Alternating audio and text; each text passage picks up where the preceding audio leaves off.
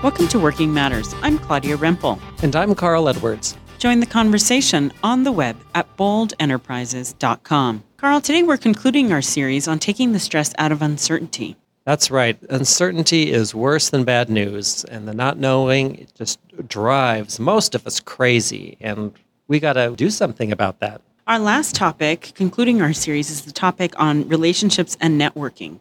That's right. There's a lot we can be doing all along that is in our control with people we already know, just in the area of staying in touch. Now, this seems to be an area that's kind of hit and miss for people. I would say that there are people in this world that like networking, and there are people in this world who don't. Well, that's because we have that horrid word that really should be removed from the English language because of the connotations, networking. And they immediately switch over in their minds to people that they've known for many years. And if they network with them, there's something kind of manipulative going on, something kind of selfish going on, something kind of for me that's not for them. And so we don't want to go there. What we do want to say is when you're busy and life is rushing by, if you can keep one thing in mind, that in your relationships you stay connected. When you get to uncertain times, it'll just take a huge chunk of the stress out of your equation because you are already in conversation with many people. You are already connected. You are already in touch.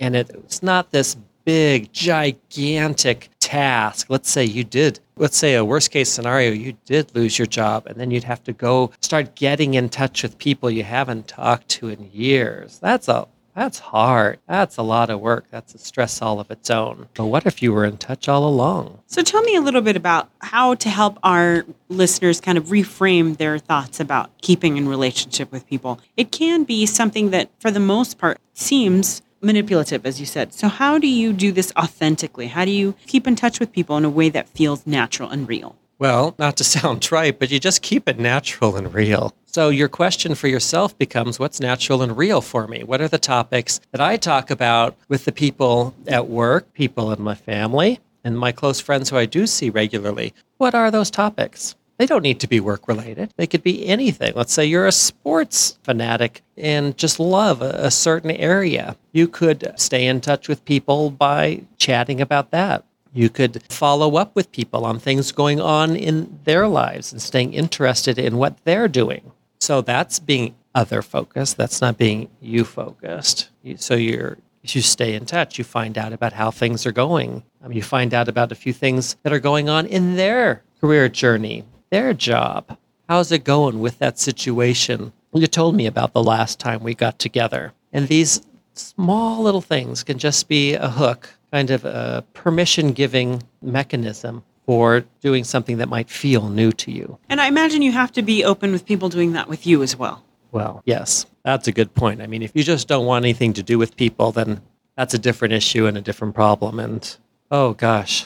Well, I guess that's why we're bringing this up, is we feel so strongly about the opposite, that if things change, if you have a need, one of the reasons uncertainty stresses us out is that we're pre-imagining all the bad things that could happen, all the what-ifs that might be around the corner. So we're saying we're taking away some of those what-ifs in this whole series. They're no longer what-ifs. So when there's uncertainty, you don't have all those what-ifs coming up. You already are learning new skills. You're already aware of what your financial values are. You're already see yourself in a variety of roles. And relationally, now today, we already want to be connected so that we are comfortable sharing widely. I'm available, and I wanted you to know. People love to help people they're connected with. And that is a good point. I think we forget that, if I'm somebody who's responsible for employing people or in a position where I can recommend someone, I want to recommend someone that I trust, that I know a little bit, that will be someone who will be a good worker, instead of that great unknown of gathering resumes and kind of the artificial ways that we interview people that we don't get to know them. It's just a different layer, even though you have to apply to a position and go through those normal channels. There's a kind of a different layer that is a little bit less of a risk for people. So we don't allow that. We don't allow people to get to know us, then we sort of are cutting off ourselves from opportunity. Oh, yes. And the opportunities for staying connected are growing at a very rapid rate right now, which gives you a lot more options to find your own comfort zone. So some of us are talkers, and so for us, we pick up the phone. So maybe you just want to set aside a time. Don't make a big deal of it. Just, that you have a certain, morning that you make a few calls. Just make a few calls. Some of us aren't talkers, and email is just great because we can, shoot off a couple sentences. We don't have to do a whole, conversation, but we can just, saying, hi, thinking of you this morning, saw such and such a article on the web, and here's the link. I thought of you when I saw something that you knew they were interested in. Pass it on to them. Just use that as a tool. A lot of things going on where people are present on the web now all the time. In social networks, Facebook, LinkedIn, smaller venues, Twitter, find where people are present, and it doesn't take a whole conversation. It doesn't take anything except throwing things out every once in a while on a periodic basis. And people are staying connected in these very casual, very brief, non-time consuming manners in a variety of ways. And so it's really kind of just trying some and finding your